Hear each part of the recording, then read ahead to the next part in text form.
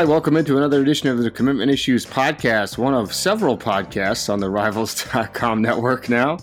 Don't get it twisted. This is the original and the best. A lot of people distracted from their work, Rob Cassidy. How you doing today? Getting work done? I am distracted from my work. I am in a Fairfield Inn in Jacksonville, Florida, hiding from Hurricane Irma. I am slated to get on a plane to Queens. So, I'm just trying not to die. I'm one of those people that is distracted. Well, you sound real distracted. I don't know. that may cut into your message board posts for this week. Joining us from Austin, Texas, Nick Kruger. Nick, you've sort of survived Hurricane Harvey. Didn't really bother you. How you doing? That's right. Bring on Irma. Yeah, it's easy for you to say, jerk. Well, wait, Rob, are you bringing your family with you to Queens, or are you leaving them in Jacksonville? Everybody has to stay, and everybody has to stay in Miami except for me.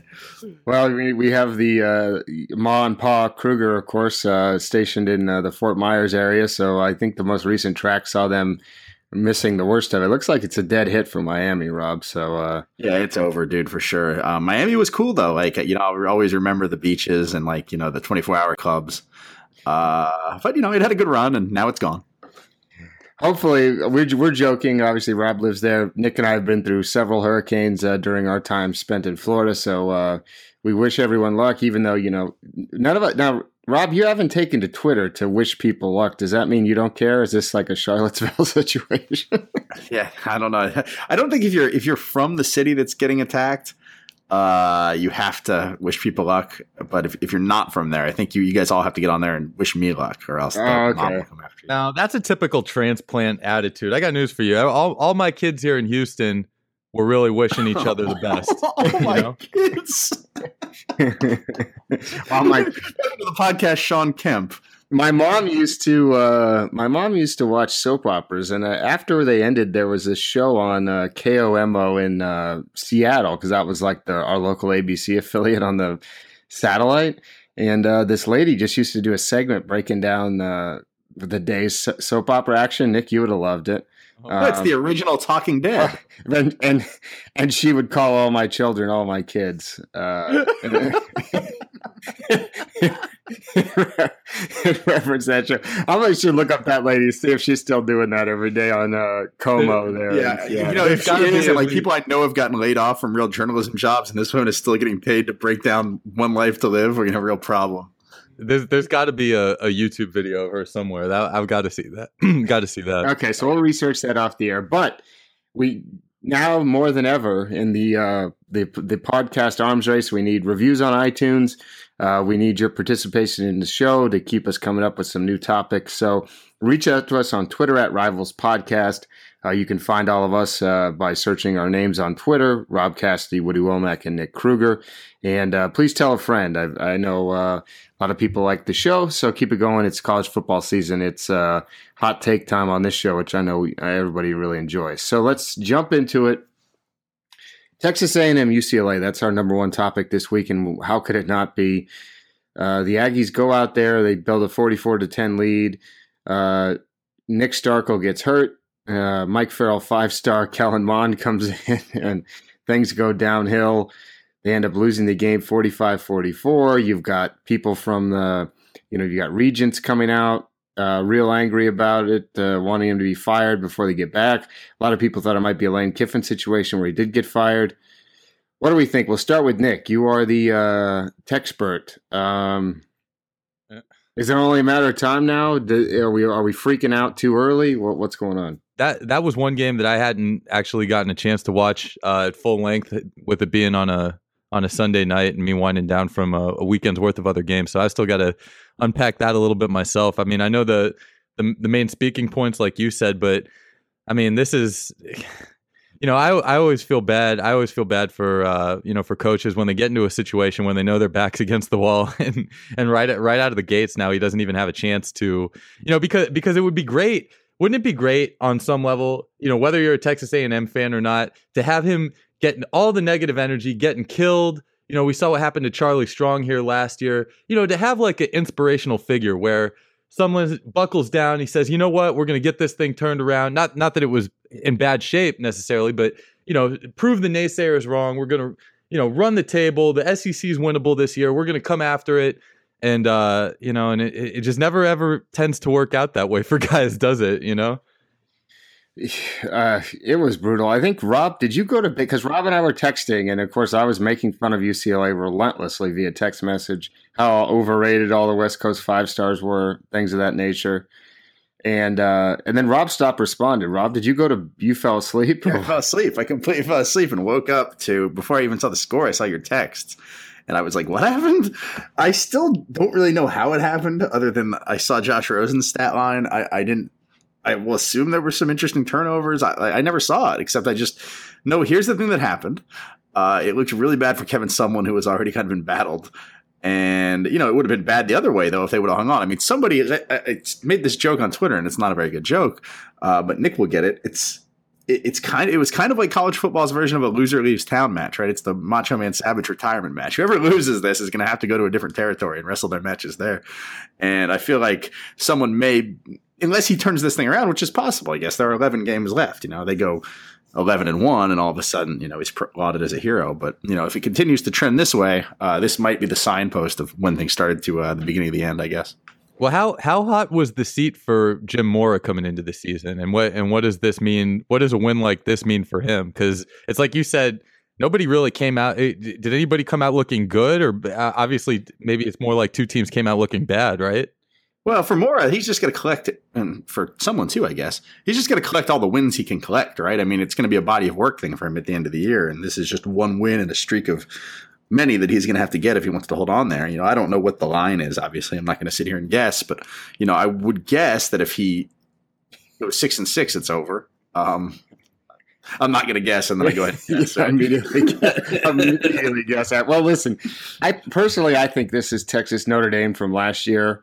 I hope I haven't watched the new season of American Horror Story, but I'm sure the Texas A&M fans are going to be happy with me. But I think it's a situation where there's too many good coaching candidates that are going to be floating out there. I think this may be two teams that are just okay, 8-4, 7-5 type teams, and I don't know if that's enough. I don't know if it's enough to save either one of their jobs. Maybe it is for Mora, because I don't know. I don't know how much UCLA cares or whatever, but from a recruiting perspective, and this is what we try to peg the show to, at least for now. Do you think that now the schools that are recruiting against Texas A&M have all the evidence they need to now negative recruit for the rest of the year? Because we always talk about how perception is a reality in recruiting, and now I can just imagine the pitches from other schools saying, oh, someone's gone. Look, that guy's on the board of governors or whatever. He wants him fired. It's going to happen. You can't go there. Blah, blah, blah. Is that something, Nick, that you think you can see some of the recruiting rivals of the Aggies already starting there in Texas? Well, the important thing to remember for A&M fans is that, the kind of like the bell cows of their recruiting class right now, guys like Jordan Moore, Leon O'Neal, Max Wright, those are all guys that have, and in 2019, Grant Gunnell, these are all guys that have, more substantial ties to the school, more substantial feelings with the school than what is considered average. Like, oh, a coach gets fired, obviously we're going to have mass decommitments and things like that. I mean, I've had conversations with these kids where things don't necessarily seem so tied to Kevin Sumlin's future there for better or for worse. So, I don't think hypothetically speaking, if things, continue to get worse for Texas A&M and Coach Sumlin's let go, I don't necessarily think that means that there's going to be a mass, departure of a bunch of commitments that are in this class. Unless there's a coach that people completely disagree with. And I think the name that a lot of people have been floating around here already has been, Chad Morris over at SMU. Seems to be one that comes up quite frequently. And I think people would look at his body of work and consider him to be a pretty good hire under the circumstances if things, trended that direction. So, I don't think from a recruiting standpoint, I don't think this is necessarily a death sentence, and we've still got a long season to go, and they very well could turn things around. I think there's a lot of things about Texas A&M that recruits, that resonates with the recruits that are committed there, that kind of go a little bit deeper than just what's going on with the coaches there. But on the flip side, UCLA is a team that kind of tries to break into Texas a little bit as well. So, this is, if anything, I think right now today, I think this is a better look for UCLA with the guys that they try and cherry pick out of Texas, more so than it is bad for Texas A&M after week 1. All right, enough. Killing the Aggies. So now it's time to kill Texas. So let's make everybody in the state angry. The two of you were both texting me during the game, kind of surprised at. Well, I guess maybe not surprised. Rob wasn't surprised. I wasn't that surprised. So because Rob's been dubious of Herman. It's one game, but go ahead, Rob. Take the floor. What did you think? What was the spread on that game? Texas was favored by a couple of touchdowns. 17 and a half. Points. Yeah, 17 and a half when my good friend got in on it. Like I said, it's like you said, it's one game. It's not Tom Herman's a terrible coach. I think that he'll probably be fine there. Who knows? It's just we being, fans and the media in general kind of like built him up to be this savior and put him in kind of a position where this kind of thing could not happen, and it was out of the question because it's Tom Herman, all through last season, he was seen as like this Jesus figure that was going to save some poor program. And that poor program had to be Texas. And then he comes out, he spends the offseason talking about how he's going to get the special teams in order. And this program is going to be built on defense. And the two things that kind of failed him the most were those two things. So it was unfortunate the way that it happened, I think. I don't think that it's, I don't think it's Tom Herman's a bad coach and Texas sucks. I think that that's definitely overstepping here. Teams aren't ready to play sometimes in week 1. That's happened a million times. I'm sure there are a million famous Hall of Fame coaches that lost their debuts. It's a little concerning, I guess, but I wouldn't, I don't think it's time to hit the panic button in Austin or anything crazy like that. Yeah, and honestly, I think it is a downer. I think it's a disappointment from a perception perspective, but I mean, I don't think any of us thought Texas was going to go undefeated this year.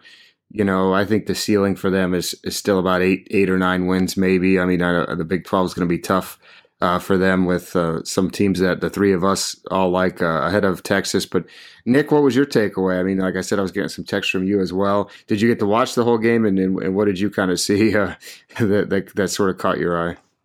Well, I was kind of floating around the city of Dallas as well when that game was going on. From what I saw, the thing that was really disappointing to me from an offensive perspective with Texas was it just seemed like Shane Buechele was really taking a long time to make some of those decisions on those throws. I can't say if that's because of great work by Maryland's defense or if there's, if the offense is running slow, that was a problem. I think there was a pretty big margin of penalty yardage given up by Texas as well. So, there's going to be a lot of things that they're going to want to work on to kind of improve the speed and precision of things. I mean, defensive issues aside, I mean, that shouldn't be as surprising to people, regardless of the rhetoric coming into the season, because that was the big issue last year. I mean, they had staff changes mid-season. We had Charlie Strong taking over the ropes, making demotions, et cetera, et cetera. I mean, the defense was the Achilles heel. Malik Jefferson, former 5-star linebacker, was borderline bench, getting criticized. Maybe he wasn't as good, but then he was exactly the player that everybody hung their hat on coming into this season with Tom Herman as well, saying, this guy's a superior talent. We're going to put him on the linebacker award watch list, so on and so forth. So, it's just, it's like you guys were saying. I mean, I think it was just a lot of overestimation and a lot of aspects of the game, and they'll probably level out. I mean, I should we be surprised that DJ Durkin is not a coach capable of winning that game? I think I thought he was deserving of that, right? Yeah, and we had a former friend of the show, J.C. Jackson from Immokalee, the starting at DB for Maryland. He had a great game. Of course, the originator, along with Edger and James, of the "we all kin" expression that Nick and I use quite a bit in reference to people. So they were talented people on the other side of the ball, especially if you ask Adam Friedman. I mean, geez, the amount of Maryland 4-stars we've had in recent years is an all-time high. So I don't know. I'm sort of the defense is terrible, but it's like it's not like these were bad players. So that's what makes me that makes me a little more nervous. Puts me a little bit in Cassidy land when it comes to the thing with him is, or that I've always had with him is, and granted, this is a media thing again and a fan thing again. The guy, I mean, we've built him up to be this great football mind, and I'm sure he's a fine coach. He is. I mean, he's never, completely failed somewhere. But I mean, this is a guy that also had superior talent at Houston and didn't win the conference that he was in there. We can talk about Matt Rule later, but man, I'm skittish of Herman. I'm not saying I think he's a bad coach. I think he's a fine football coach, and I think he'll be fine at Texas. I just wonder what we did to him, as we being, again, the media and the fans, thinking he was going to come in and fix this thing in one season. And I don't know if that's possible. It might be a 2 or 3 year rebuild. Yeah, and Rob's been complaining about it ever since. So we will put a pin in that one for now. I think we are going to have a lot of Texas talk this season, though. So that's going to be a week-to-week Texas checkup. Now, I wanted to talk to you guys. This is kind of a little more abstract here.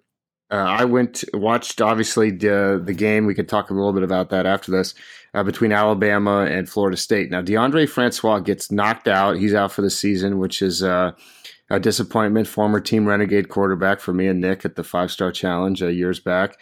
He's out, so they come in with James Blackman, a freshman, who Rob wisely ranked as a 4-star, who I continue to hear people call a 3-star, which I don't know why that is. And then at Georgia, Jacob Eason gets hurt, which is a real bummer for him because his dad played at Notre Dame, and they're playing Notre Dame this weekend in South Bend. He's going to miss that game, and Jake Fromm comes in. So the question is, and I've seen this on both our Georgia site at UGAsports.com and warchant.com, our Florida State site, all the fans are freaking out that now these injuries will cost them Justin Fields. So, and I even heard another college football podcast, or no, I read an article, in Sports Illustrated that said it's a double-edged sword that maybe these teams don't want their quarterbacks to do well because then they won't get Fields. And we're obviously in a weird place with Fields, but do we see a scenario in which either one of these things actually impacts his decision? Rob, I guess we'll start with you. I think it would have to be a really extreme case, right? If Eason is out and Fromm takes over and wins the national championship or something, I think that probably impacts his decision. The same goes for Blackman, but maybe those national title hopes have already sailed in that case. Or they go to the playoff. If it's, that he leads them to a triumphant 9-win season or a 10-win season and an appearance in the Cotton Bowl or whatever's not the bowl, the playoff bowl this year, then, everybody thought Georgia was going to be good anyway. Eason probably still wins that job back. I don't think it scares him off from there. And I don't think it scares him off from Florida State either. I mean, these are teams that, I don't think either of these injuries are career ending. So as long as, these guys don't have national championship, I'm never giving the job back season as true freshmen. Then what's the big difference? I don't really get that line of thinking right now. I think it's at best premature. Well, here's what I thought, and I saw some people posting about this. Oh, now Francois is going to get an extra year of eligibility. Well, no, he's not. He already redshirted. You can't redshirt without an injury and then get injured and get another year. You get the extra year generally when you have 2 injuries that keep you out for the season. So that's not on the table. Francois is going to get 2 years of eligibility after this year. He was coming back regardless. I don't think any of us expected him to leave after his redshirt sophomore year. Now, maybe Florida State was pitching that to Fields. I don't know. Eason, same situation. He's not going to be out for the year. My guess would be he'll be back in midseason, and unless Fromm pulls a Tom Brady, I don't think we see a situation where Eason doesn't come back and get his job back. So both of those guys, if they do what they're expected to next year, in 2018, will be gone to the NFL draft. Eason being a junior and Francois being a redshirt junior. So I really don't think it matters that much if there's Justin Fields, and we expected it to be done by now. And now I read an article about how he's potentially going to visit Oregon and he's going to visit USC.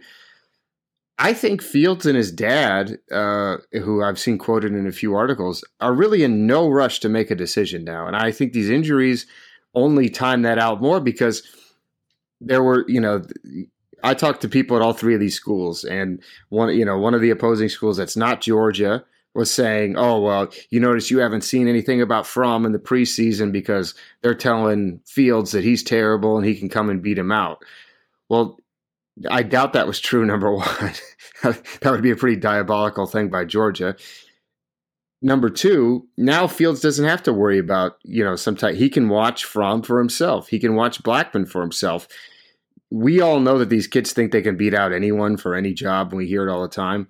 But now they can survey the landscape even further, take a look at Auburn, and see what happens there with Stidham, who's probably going to leave after this year anyway. So bottom line is I don't think it's going to have a big impact, but I think it just adds another layer to the Justin Fields story, which really may be shaping up. And I hate to say this, one of the most fascinating recruitments of all time. I mean, it's not Bryce Brown, it's not Terrell Pryor in terms of drama and stuff like that, but with so much intrigue in these schools continuing, I read on all three sites, on all three media from all three media markets this week that Georgia's the front runner for Fields, Florida State's the front runner for Fields, and Auburn's the front runner for Fields. So they all think they're leading because they're getting, a lot of information comes from the coaching staff. So my question for you two now is, do we get a resolution? What's our over-under for Fields' commitment? I'm putting it at November 1st now. I would have said October 1st before. There's a possibility he doesn't decide until November. What do you guys think? If that happens, one of these teams is dropping out by attrition, right? Like Florida State doesn't have a quarterback in the class. Eventually, they're going to have to take somebody. I mean, you have to have Fields insurance if it goes that long, right? I mean, it would seem to be, especially if you're Florida State, you've lost Malik Henry to trouble and transfers, and he's gone. You've got an injured starter, and you've got a freshman starting, an undeveloped freshman starting. You cannot risk having to scramble the last 2 months before signing day if Fields tells you to get lost at the last minute, right? You've got to have insurance. You got to take somebody. I don't know, man. There's more. As I said, more schools are being added. We're supposed to be going down now. It's Oregon. It's USC. He might visit both. I mean, we have not seen a quarterback do a recruitment like this in a long time, where he goes this deep into the season. That may be something to look at for a story. We've seen guys flip late in the process, like Dwayne Haskins and guys like that, I think. But we've not seen someone be uncommitted, say I'm taking 5 visits, and now get to, it's mid-September, and he's got a bye week this week and nobody knows where he's going. So keeping people guessing, giving us something to talk about. I love it. I personally, now that I'm not in charge of covering his recruitment, it's really fun. It's been really fun for me to watch. How mad would people be if the Alabama boogeyman decided to get involved at this late and then they get him? They try. Yeah, boy, that would be really bad. People would be so mad. They tried, and I think they're focused on Emory Jones, which we could talk about more maybe in another episode because there's a lot of rumors swirling there. But now I wanted to talk to you guys, kind of do this as a little more off topic. I went to both Alabama and Florida State and Georgia Tech and Tennessee. Went to the new Mercedes-Benz Dome, which actually, when I was gone, I was driving through the countryside in Greece listening to you two jabronis talk about concession prices. What a topic. So I thought, let's bring it back, since I enjoyed listening to you guys talk about it. You guys got any questions for me? I got all kinds of stories to tell. I want to go to the concession prices because I want to hear if those are really that good to be true. I don't know. If you're in the press box, you maybe didn't see them. And 2, I want to hear all about the floating logos. The foam logos. Oh, yeah. So concession prices, I think there's I heard a lot about these pizza prices, and then I went into the Delta Club, which is down below, which you come out and you're right behind the benches. You're at field level, which you can't see anything. As I always thought, whenever I saw the Cowboys stadium, I'm like, how do they see what's going on? The players are in the way. That's true. Players are in the way. The pizza in there is not whatever price, $2 or whatever. It's a lot more expensive than that. However, water's $2, which I thought was very affordable. I saw some soda prices very cheap. So the prices are true. Number one, I think if they didn't have that, that would be ridiculous. But I do think there's a lot of way to work around those prices that they advertised.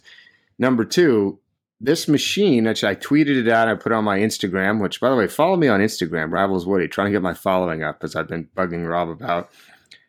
It produces like foam, like a foam party, or like soap almost. They put a board over the top with the logo cut out of it, and the guy slices it with a piece of wood, and the logo floats up into the air, and they were spot on. I mean, these are perfect logos. The Alabama one, the Georgia Tech and Florida State both kind of struggled because the intertwining, you can't really make it out as clear, but the Tennessee T and the Alabama A looked great, and they floated all the way up to the ceiling, and they also had the Chick-fil-A logo. I really enjoyed it. I mean, if I was a kid at the game, for sure, I would have just sat there and watched the bubbles float the whole time. So that was really awesome. These things floated for the entirety of the game? It didn't like disintegrate? Well, they did them pregame, and they floated around, and I think eventually they go up into the ether or whatever and pop at the ceiling. I can't say that the stadium is definitely not done. Rob, you've been having some remodeling in your kitchen or whatever. I don't know. It's kind of like when I'm going to be having a remodeling of my entire townhome when I get back to Miami. It's kind of like the contractors come to your house and do a job, and then they just sort of don't finish the last 5%. You got to call someone else in to come, do the caulking and the finish work and stuff like that. That's what the stadium's like right now. I think, they barely made it under the gun to get it open, and I think there's still going to be a lot of work. The roof doesn't open right now. They cannot open and close the roof. And I talked to some people about it. They said it opens, but when it opens, just water just pours down. Oh my god! Oh my god! So, do you remember? I don't know if you got. Well, Rob might be familiar with this, but when they built that, when they built Miller Park out in Milwaukee, the way that they did the ceiling up there, the retractable roof, is not like any other. It fans out, it fans back, and they had all kinds of issues with water trickling down through the levels of the fanage when it would open and close. Anytime you try to do some kind of avant-garde like ceiling work like that, it's always going to be a mystery until you find out about it, and then it's just all kinds of money cost to replace it. I'm sure. I saw on social media there was some kind of like mass hysteria with people trying to leave the game. Did you see people were having a real difficult time trying to leave the stadium? Well, the problem you have is the Georgia Dome is still there. So until they tear it down, there's not a really effective way to get in and out of the stadium, because you come out and then you've got to like walk up stairs, and it's like there's only a certain number of stairs. Now, when the Georgia Dome's not there, you'll just walk straight out. But there's definitely a lot of issues until they tear the Georgia Dome down. I think it's not going to be the full experience. I mean, I know to get to Gate 1, which is where I was at, it was a heck of a time. I had to go. You park in the old parking lot where the Georgia Dome is, then you go up an escalator, walk through, go to the front of the stadium, then you have to go downstairs, which I don't know what you would do if it was if you were handicapped. And you're going downstairs, and there's thousands of people trying to go down these stairs to get into Gate 1, and these are normal like parking garage style stairs, so there's not a whole lot of room for people coming and going. So I think there's some logistical issues. That'll be, obviously I don't go to any Falcons games or anything, so that won't be an issue for me. Press box talk. I sat next to Clay Travis, now friend of the show. Oh, is he? Yeah, not a friend of this show. I sat next to Clay Travis during the Tennessee game, and we were cutting up at various times. He had a lot of sly comments to say about the Vols, which I enjoyed. Were the Vols advancing the liberal agenda? Kind of reminded me a lot of, I've spent time, and Rob, you can speak to this as well, with several notable TV personalities who are outspoken, the Jason Whitlocks and Stephen A's, and even our girl Jamel Hill, of the world. We worked with them at previous stops. Or came in contact with them, and much like them, his off-air personality is not quite the same. And the amount of people, say what you want, but there was a lot of kiss in the ring people coming over. Oh, hey, Clay, I heard the site's doing real well, and the SEC commissioner came in and talked to him as well. So I don't know, man. I mean, I've spent some time with him too in more of a bar setting, and it's definitely he's not, he's definitely playing a character when he's writing and whatever. Say what you want. Let the guy play a character. Rob's still mad. There was also an incident on Saturday night where the security guards stopped several prominent members of the media and wouldn't let them get back to the post-game press conference, because also no one knows where anything is or who's what, the security guards and people working the game, and led to Andy Staples bursting into the media room And he started to yell, and I thought it was going to be a full-on Womack freakout. You have him on the podcast once, he turns into you. Right. But unlike me, he reeled it in. He yelled, he's like, "You need to tell them." And then he stopped. But it was in front of everyone. I got a big laugh out of it. And there was all kinds of grumbling. I really enjoyed being back with grumpy sports writers in that setting. I had a good time there. So I would advise everyone, go check out the stadium. Leave yourself plenty of time to get in and out because it's kind of a pain in the tuchus. All right, and now a special interview. I went to Knoxville, Tennessee last week to sit down with five-star offensive lineman Cade Mays. We had an interesting conversation, talked about farming, bucking hay, all types of stuff that is of interest to our audience. So go ahead and take a listen. I think you'll enjoy it. All right, we're here with Cade Mays, Tennessee commit, longtime Tennessee commit. Seems like, when did you commit? After your sophomore? When you were a sophomore? I committed going into my sophomore year. It was 2 years this summer. Oh, really? So going on 2.5 years. Does anybody still call you or anything? What? Any other coaches? You get any mail? Or? Yeah, I get a bunch of mail, but I mean, nobody really calls me anymore because I stopped replying. Like I've never replied, so they took me off the call list or whatever. Well, I seem to remember like a picture. When you got offered by Alabama, you were there in the office, right? Yeah, I went to camp at Alabama my freshman year and got that offer. I met with Coach Saban and stuff, so yeah, that was cool. But you kind of always knew you were going to Tennessee anyway, right? I didn't really know, I really didn't know much about the recruiting process at all. I've never really had anybody to talk to it about.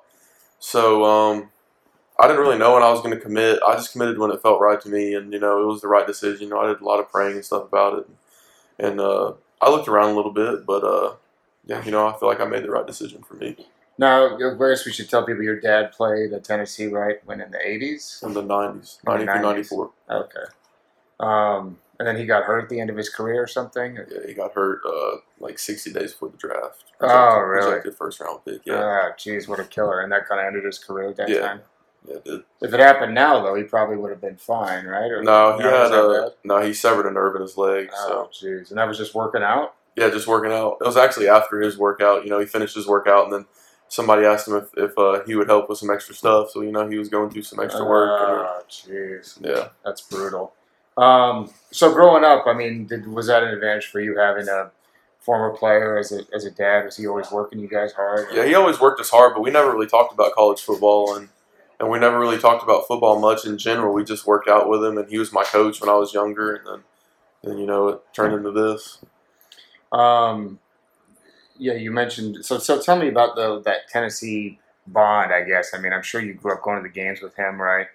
When did it become a reality? You said you weren't thinking about it. When did it become a reality that I'm good enough to play at Tennessee, or it's going to be something that I can do?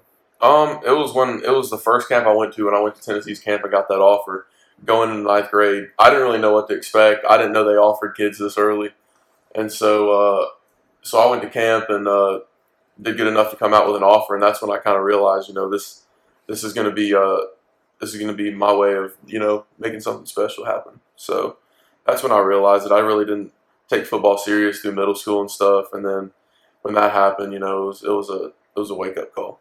So you went from I remember, no offense to you, I remember seeing your picture, and I was like, yeah, okay, this kid's dad played at Tennessee. They were nice, and they offered him or whatever. Yeah, I think that's what a lot of people thought. But then, obviously, you came to camps with a chip on your shoulder, right? It seemed like it to me. You were ready to fight everyone, other offensive linemen. Is that just your general makeup, or was that something that you came in wanting to say, okay, I want to prove that I belong with these elite guys? Yeah, they say the apple don't fall too far from the tree, so that's how my dad was, and he's really instilled that in me, and when I go inside those white lines, I don't know, it's like something clicks on, and it's just, I just want to beat somebody up. I don't really know how to explain it. When I'm off the field, I'm a completely different person, but I guess it's just the mean streak I have in me. Well, no, I can relate. Believe me, I can tell. Actually, the first time we did rankings, and I was pushing for you to be a 5-star, some of the other guys were like, "You just wanted to be ranked high because he reminds you of you," and I was like, "That's not true. That's not completely true." So you grew up. You live on. Do you live on a farm? What's the Yeah. situation like? Yeah, I live about 30 minutes west of Knoxville and live on a farm. You know, we grow hay and I hunt and fish. Basically, all I do is hunt and fish, play football. So Can you explain to people who have no idea how hard it is to like buck hay? I mean, are you used to it now, or is it still I'm super used to hard? it. I'm used to it. I don't. It doesn't. I actually look forward to it. I like doing it. I like being outside, you know, and doing all that stuff. But to put it in perspective, I had some of the kids down from my football team actually this summer when we had a cut, and one of the kids was crying. That's how bad it is. It's bad, you know, but it's bad when you first start doing it. But you grow to like it. I mean, hard work is. There's just something about hard work. You feel good about yourself when you get done with it. Yeah, I mean, but you know, your arms get all cut up, right? Oh, yeah. Mine don't anymore. Oh, you don't? You're No, toughened up? I'm used to it now. I love hay. You know, I grew up in Oregon in the middle of nowhere, and I remember one time somebody was like, "Oh man, we got a job doing hay. We can make a lot of money or whatever." And I was like your teammate that was crying. I was hating life, and I did it a few more times after that. But I was like, I got to go to college, man. I'm not cut out for the farm life. Yeah, you post a lot of pictures of you with animals, right? I mean, do you do any hunting besides deer? Yeah, I turkey hunt, deer hunt, duck hunt, bird hunt. You know, anything with a pulse, I can go after it. You want to come over to my house and kill some squirrels? That would be right, great. yeah, I can. I'd love to. You mentioned some teammates coming out. Didn't you have some guys from the Tennessee football team come too? Yeah, I had Trey Smith and Riley Locklear come and help me too. That was a trip. What did they think of it? Riley's from West Virginia. You know, he's a country kid, so he was used to it. And Trey said he's done it a few times, but I was impressed with how they worked. Really? Yeah. Usually people doing it for the first time in a while they're not really cut out for it, but they worked hard. Are you surprised with the success Trey's had? I mean, I know you went to a camp with him already, but we're recording this before they play on Monday. He's scheduled to start at guard. Yeah, you know, he's come a long way, and he's got the most freakish genes that I've ever seen. And you know, I mean, I saw it coming. I knew it was going to happen, but I don't think most people can see a 18. He's actually younger than I am. Oh, really? So I don't think many people know that, but it's freakish. I've never seen anything like it. Well, I remember you telling me after the camp. Was it the camp in Jackson? Did you go out there for that one? Yeah, I did. Yeah, I remember you telling me that he was really impressive. Yeah, he's the real deal. Everyone's mad at me because I didn't rank him higher. No, I mean, rankings don't matter. You know that. Trey knows that. Right. I mean, it's all about what you do when you get out of high school. I think that's a common thing. Obviously, you know, part of you wants to be the best at anything. If they're, you know, I think Steve Spurrier said it, like if they're keeping track, I want to be, you know, if they're keeping score, I want to win or whatever. Yeah, you want to be the best. But at the same time, I mean, for you now, is it something you still pay attention to, especially considering you're so locked into your school and everything like that? Yeah, you know, when I was a freshman and a sophomore, when the rankings first came out, you know, it kind of tore me up because I wasn't where I wanted to be, and then I moved up. But now it's just like everything gets put into perspective. I mean, it's all about what you do when you get out of high school, and that's what Trey's done a great job with. You know, he was number one, I think, in ESPN or 24/7 or one of those, and then he wasn't ranked nearly as high on Rivals. But it's all about what you do when you get out of high school.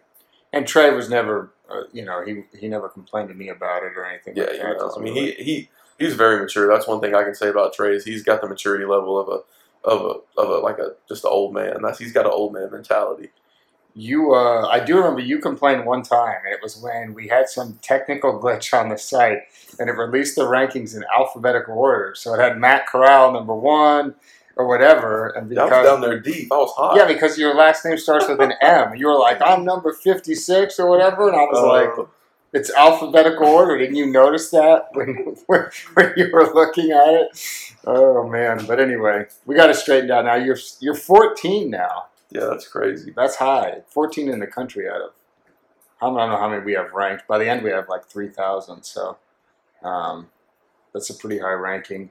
This offseason, you mentioned it before we started recording, you hurt your foot or you had bone spurs or something like that. You had to have surgery.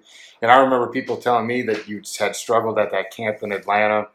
What was it like having that setback and having to have surgery and miss out on coming to a lot of the fun stuff that recruits get to do in the Yeah, offseason. I went to the opening banged up, and I just wanted to get invited to the opening, and I went, and obviously I hurt my ranking a little bit or whatever, and people said I'm not nearly as good as what they thought, but I went in there banged up, and then but I got it fixed, and I'm doing better than ever now, but it hurt not being able to go to the opening and not being able to go to the rivals camp and the 5-star challenge and stuff, that hurt, but it's you got to stay healthy, Right. That's the key, and I wanted to be.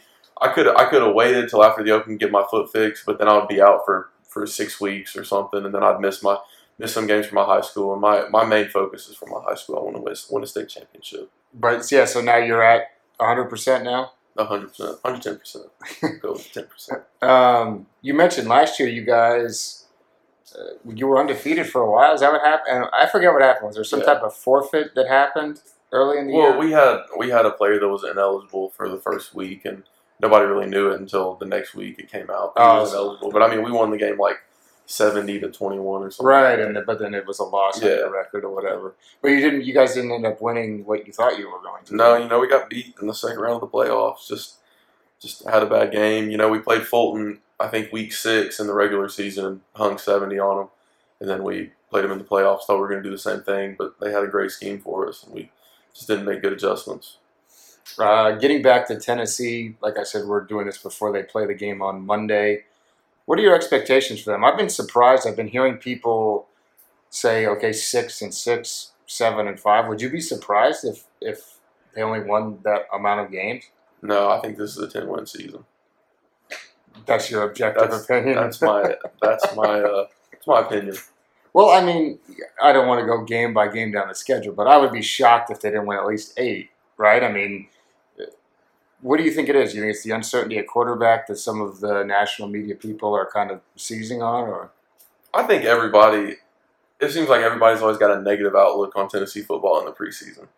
They always have, but the fans always think we're going to win a national championship, but it's like the buzz around the media and stuff is negative. But I'm calling it a 10-win season. Okay, so this is before they play. Like I before said, they play. This is before 10-win they season. play.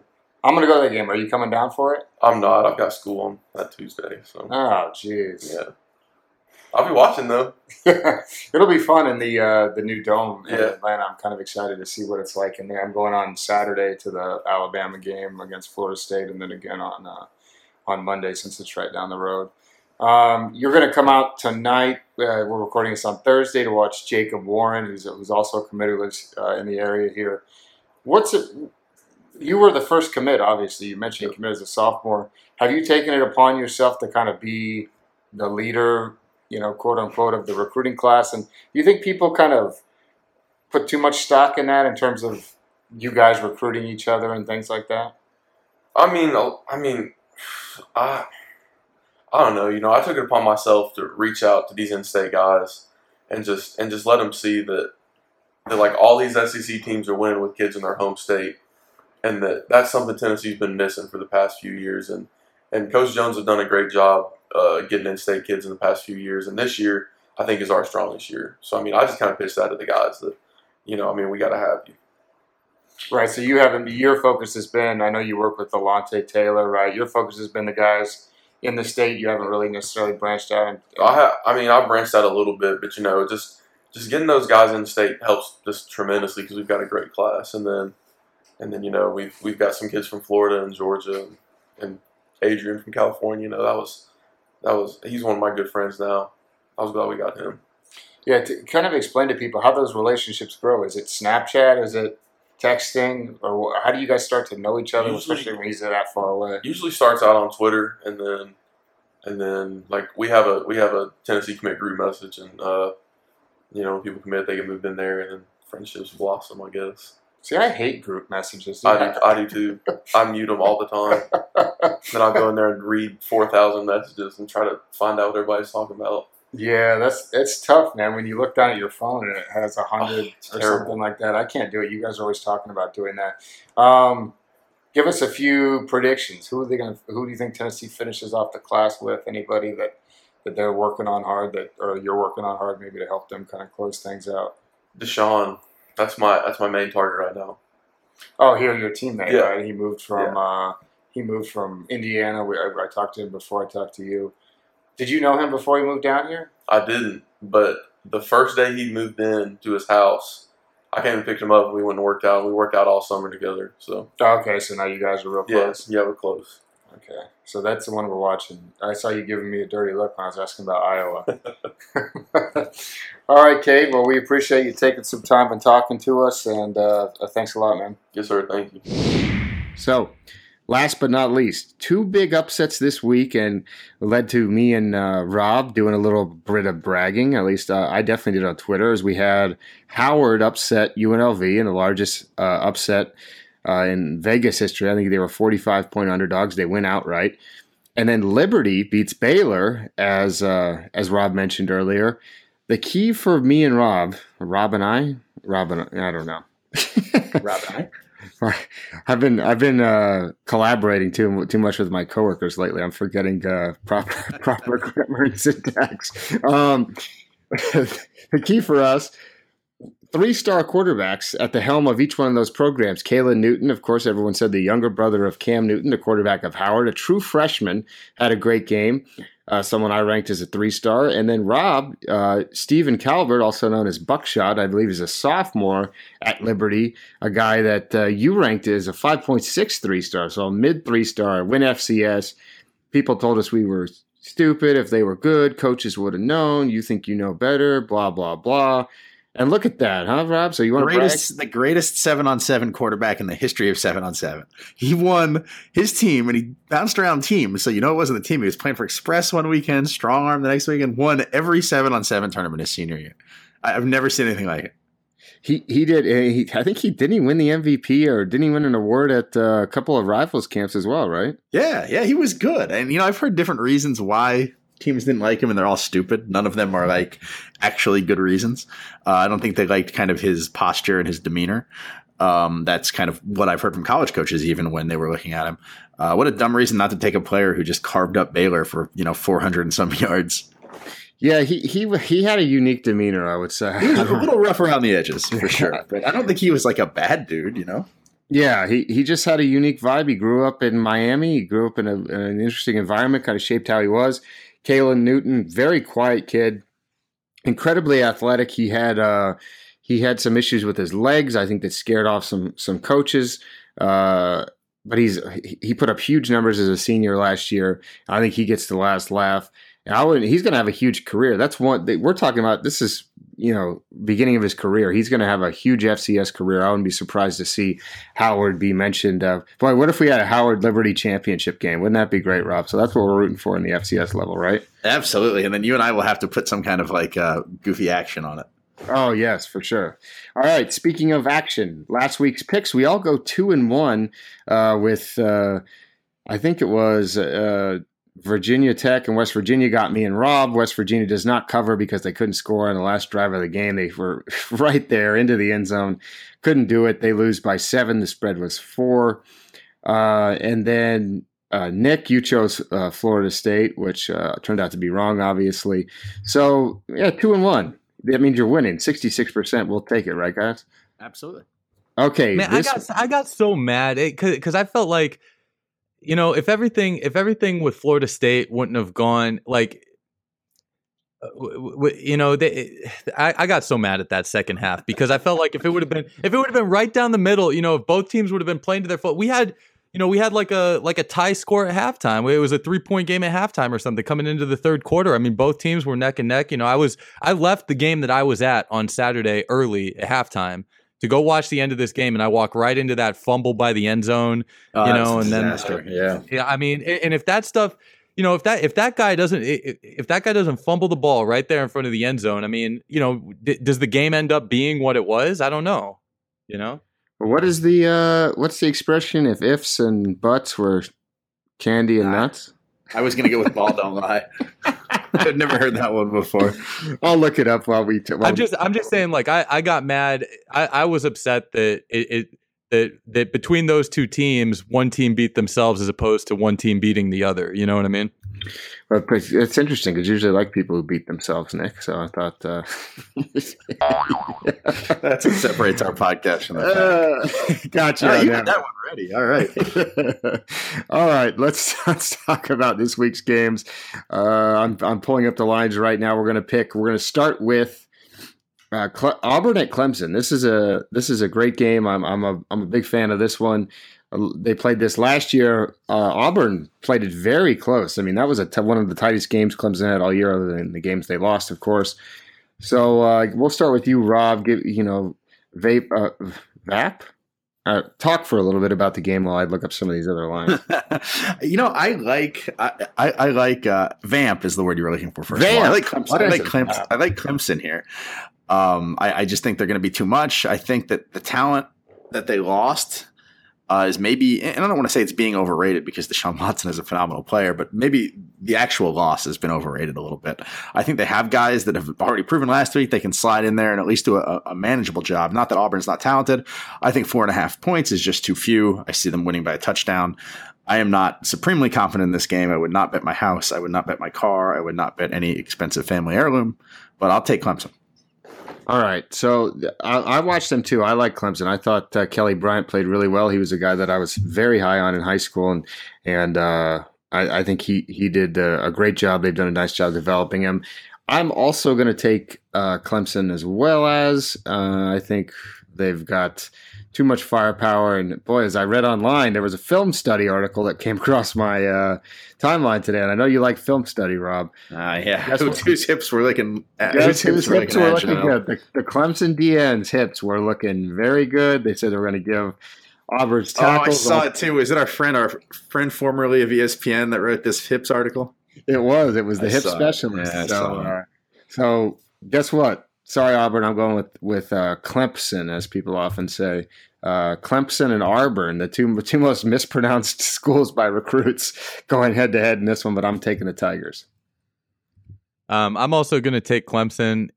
I just want to say that in general, I kind of I see you added Georgia and Notre Dame here to the picks. I'm a little upset. It's going to be SEC heavy for me this week, so this is not my level of expertise. I did watch Clemson just about the whole game this past week though, and I really liked what I saw. It's a clean sweep for the hips.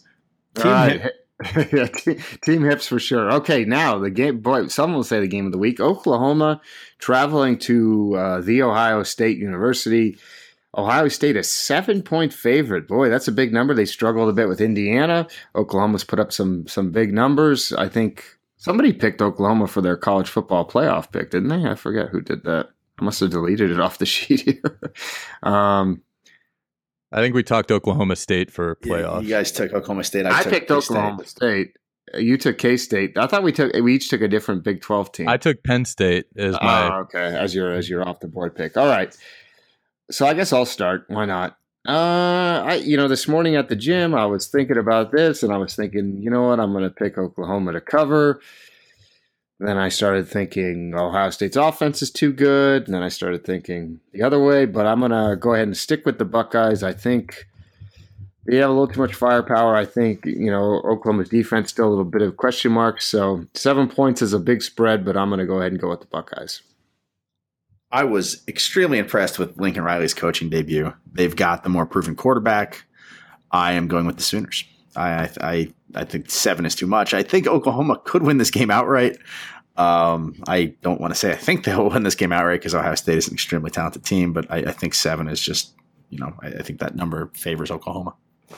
What time of day is this game being played? Do we know? This is 7 o'clock, right? It's part of that 7 o'clock. Every good game is on at the same time. 7:30 Eastern, so 6:30. Nick and I will both be together in Dallas or Fort Worth, wherever we're going to be. We're going to be somewhere, at least for the second half of this game. I'll be coming from Shreveport, Louisiana. So Nick, what time of your game's over? Are you working at that time? My late game on Saturday is at 3 p.m. So I'll be done. All right. So we're gonna have watch out Fort Worth. The boys are back in town. So who's your pick, Nick? And this is another tough one because I know Oklahoma.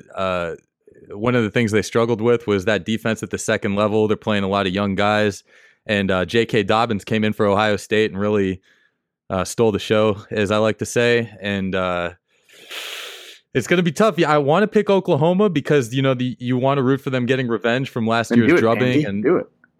Nah, because I mean they're going up to Columbus, and prime time seems like a bad combination. Plus, with some of the issues that they had defensively this past week, I'm with Woody. I tend to go with Ohio State as well. Okay, so roll Buckeyes or whatever thing they land grant. Oh, H. Oh, is that what that's what they do? Okay.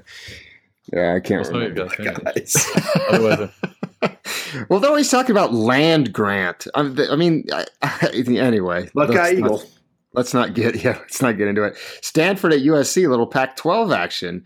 USC is 6.5-point favorite. We saw plenty of coverage about their long snapper this past week. I know Rob and I were all over that. Guess what? I'm going first again, and I'm taking Stanford to cover on the road, and I might like them to win outright. I think they're going to give USC some problems. If Western Michigan can go in there and give them problems, I like the Cardinals' chances. The Cardinal 'S chance to win that game. I like the Trojans. I think they're superior talented. I think that last week may have been a case of the first game, like we talked about with Tom Herman, possibly just kind of the first game jitters, not conducive to what the team is. I think that our boy Sam returns to form this week, and USC rolls. Okay. Crook City? Stanford. Ooh. Quick type it before I change my mind.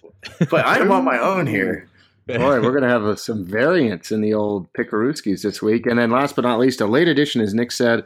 This is a top 25 matchup. We said we're going to pick them all this year. Georgia at Notre Dame. Notre Dame, a 4.5-point favorite at the time of this podcast. I believe I texted Rob earlier today that the line was on the move. I'm going to check that now. What do you think, Nick? Well, I guess we could let you go first on this one. But I think the line's moving towards Georgia. I believe it opened much higher, and now it's coming in. Money's coming in on Georgia. So what's your pick, Nick? Well, how did Wimbush look? I think they Rob, you watched that game. Yeah, they looked really good. They looked a lot better. Wimbush looked a lot better than I thought he would. They looked better than I thought they would, which is going to make it really stupid when I bet against them again. Did he look better than Jake Fromm did when he came in? Yeah, I think so. I mean, Georgia game. The consensus on Fromm was he had a nice game. He wasn't exactly asked to do a whole lot either, though. I mean, he had a lot of he was pretty efficient, a lot of completions, but not for a ton of yards. Opened at 6.5, by the way, is now down to 4, according to this app I'm using called Sports Action, which is Eric Winter, friend of the show, Eric Winter. Yeah, so big shout to Sports Action. Go and download it. It's a cool betting app, which I use to track the lines for this show. And because our old boss, Eric Winter, is on the board, so I downloaded it to give him another active user. So big shout. Check it out. So it's moved from 6.5 to 4. So that means people like the dog. So what's it going to be, Nick? Well, no. Come back. I want to look up one thing. You guys I'll come take back. it then. I'm one of those people that like the dogs. I'm going to take Georgia here against possibly my better. I just can't. Even though I watched them be good last week, I still am not convinced that they are actually good. It's like the opposite of the USC syndrome that I just talked about, where I think it might have been the outlier.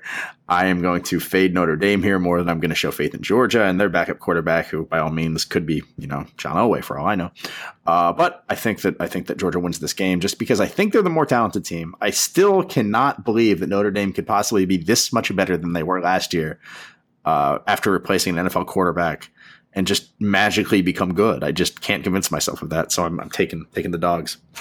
Okay, I've sort of flipped back and forth on this one once again in my own mind. I normally would always take the SEC team going up and playing a team like Notre Dame. I make fun of the Midwest all the time and how Georgia should have superior athletes than them on the field, and that might be the case. I also lose every time I pick for or against Georgia, so take that into account if you're making any suggestions based on these. No matter what I think Georgia's going to do, I thought they were going to easily cover the over in that game against App State. Didn't happen. So even when I expect them to blow a game out, they win handily, but it still doesn't help me. But I'm going to pick Notre Dame. I think At home, I like the emergence of Dexter Williams. I mentioned some of the athletes from the Southeast. Dexter's from Orlando. They've been doing a great job recruiting in Georgia, and this is a huge game from a recruiting perspective. Notre Dame is trying to recruit down here heavily.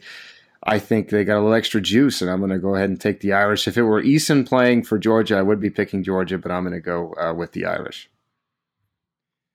I think I'm just gonna have to pick Notre Dame as well. I'd like to pick Georgia just so you and me could split, Woody. But I've got to go with Notre Dame. They were too good against the run last week, and that's what Georgia's probably going to be trying to lean on to take the pressure off of Fromm this week. And I just think a home game for the Irish with a new energy and new life about them. You know, this is Notre Dame's game. Man, I could fall very, very far behind you two this week for sure. Let me ask you this before we move on, though, because we didn't pick this game. I'm just curious as to what your take is in. I was looking at these spreads, and how in the world, and I'm sure they know something I don't, and it reeks of that, is Missouri favored to beat South Carolina?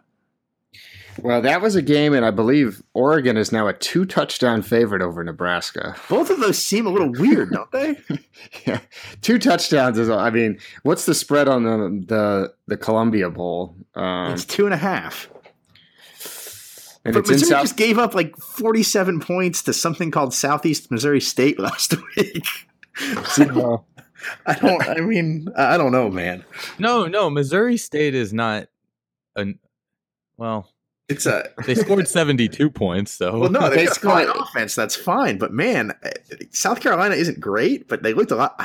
If they give up 40 something points to South Carolina, they're not winning. And if they gave up 40 something points to whatever that thing is from the Missouri, it's possible. Well, you have to remember, you get 3 points for being the home team, so they're a 2.5 point favorite. That's basically a pick 'em, right? Yeah, it still seems crazy. So, South Carolina looked great in the game they played that I watched against NC State. They played a real team, unlike SEMO. So, I don't know. That's interesting. But we're not going to pick it because we're getting off topic. No, I just wanted to ask if I was crazy. All right. Time for Tweet of the Week. You subtweet people all the time. You're nothing but an embarrassment. Let's see. Tweet of the Week. And I know Rob sent us a suggested Tweet of the Week, which, by the way, Mia Khalifa, it's enough already. Yeah, she's brutal. But that wasn't the tweet that I was sending in. I was sending in the reply from that coach in Tallahassee. Right. It's just amazing. And you can go find that if you just click on the Mia Khalifa tweet about Wilson Contreras and the Chicago Cubs, and it's in the replies to that. It's quite hilarious. Let's see. I got oh boy. This is a pretty good one, which I might have to edit myself. So I saw this come across my feed. This was a viral tweet, so probably a lot of people saw this from Mary Poppins, which is her username. Her handle is Mary Jane with 3 E's. So she's got 5,000 followers, got a pretty good following. A lot of recruits were tweeting this. Basically, the first word I'll edit out, but it says. Girls or women, or a derogatory term. She's a woman. She used it, so I'm not going to judge her. She can identify whoever she wants. Scared to go see It, which is the Stephen King movie. But laid up with the clown every night. How'd that work? So it's a good question. She raises a philosophical debate. Once again, that was what made me laugh quite a bit. So big shout, Mary Poppins. And then another tweet, bonus tweet of the week from I Am Terrence. He says, fellas, I want a boyfriend season is approaching. She's just bored. Y'all won't last. She'll steal your hoodies. Focus on yourself. So a word of advice as well. So both wise word. She will steal your hoodies. Protect those hoodies. Yeah, she will steal your hoodies. Believe me, I know her type. So anyway, there's a tweet a week. You got any tweets you want us to see, go ahead and send them to us. Now, rants and recommendation time. I don't see any rants on it. Oh, Nick Kruger with a rant, which, boy, people like when Nick gives a rant. So let's hear it, Nick. Why don't you take it away first? Well, this is this is not going to be one of my better ones, and I'm going to try and keep it quick because I got to get out of here anyway. But I was working on Saturday morning. I had College Game Day on the television in the hotel room. but I had to. I don't know. I was listening to something on the computer, so I didn't have the volume turned up. But Tom Rinaldi had some segment. It was like some pre-produced thing where it looked like he was giving some like wonky stats or game facts or something heading into the week, and he was very clearly telling jokes and like forcing laughs and doing zany things by Tom Rinaldi standards. And I really hated it. I didn't even have the volume on, and I hated it. And Tom Rinaldi has a very specific role at ESPN, right? He does the heartstring stories and he does golf coverage. Hold on, I'm failing to like picture what you're talking about. He was doing. It was like slapstick comedy. He's acting like Bozo the Clown. If I can find, I'll try and go back and find like a snippet of it to cut in if I can, if it's online somewhere. But it was him with a white background, and he had like props, and he had stats, and he had graphics and stuff. Oh no! And he was clearly telling one-liners, and and that's not what I come to ESPN for, and that's not what I want to watch on Saturday morning. I'm trying to enjoy myself, not listening to Tom Rinaldi's comedy, which I wasn't even listening to. I was just looking at it, and I still got angry. So, boy, let's cut that next week. Told you, Clay Travis was a friend of the show. Taking the shots at MSESPN. I've got a rant. Rob, you got one or no? No, I ain't got nothing. Okay, all right. So now, Rob, don't take offense to this one because it sort of involves you. No, I think I know where you're going, and I think you got the wrong idea. But go ahead. No. I don't think you know where I'm going. So I'm having a problem with people now starting to watch TV shows that were in the zeitgeist prior. Okay, so we've got people like you, Rob, good on you for starting to watch Game of Thrones. You've had a hard time getting through episode 1. I quit again. Okay, but look, I don't care if you want to watch the show. Game of Thrones is a good show. That's fine if you want to watch it. My problem is with people who start watching the show and then go on social media and be like, oh man, can you believe, Jon Snow in episode 3 of season 1? It's like, no, yeah, I can believe it because I saw it 7 years ago. Like, hold on, who was that? Well, I've never seen that done. I've seen it. You're not on Facebook anymore either, so that's a big thing. Yeah, that seems like that explains it. Of course, somebody on Facebook is saying something like that. That's your first problem. I saw. Believe me, I've seen it on Twitter from a family member of the show live tweeting the pilot of Game of Thrones, and then I see someone the other day who's like, finally jumping on the bandwagon, starting Breaking Bad. Oh Jesus! It's like, look. It's fine if you want to watch it. If you didn't watch it at the time, maybe you didn't have the means or whatever or the time. But I don't want to hear about it. Come talk to me when you're done watching it. We can talk about it. But don't post about it until then. So get out. Yeah, well, you just wait until I live tweet Bob Newhart or Dick Van Dyke. Yeah, boy, the Newhart, this Donna Reed train. Right. Spoiler alert, the Newhart finale is really throw you for a loop. Believe me. Now, I have a quick recommendation. Rick and Morty, I finally finished it. I'm caught up. I really enjoyed it. Nick, I think you would really enjoy it, especially given some of your hobbies. If you took some time to watch it, I would highly recommend that. It's on Hulu. And now, Rob, I wanted to tee you up here for a little recommendation. I saw in your Snapchat you were getting ready to prepare something in your Big Green Egg, which I know you've been known to do famously in your neighborhood. And I noticed you buying the Lipton onion soup mix box, which, by the way, tell the people about how versatile that onion soup mix is. Oh, you it's use it for onion soup. I've never even used it to make soup. I use it on meat. Yeah, you can do anything with it, man. You can use it in roast. You can use it on meat. You can use it as a marinade. You can use it as a topping to cook steaks. That stuff is the real deal, man.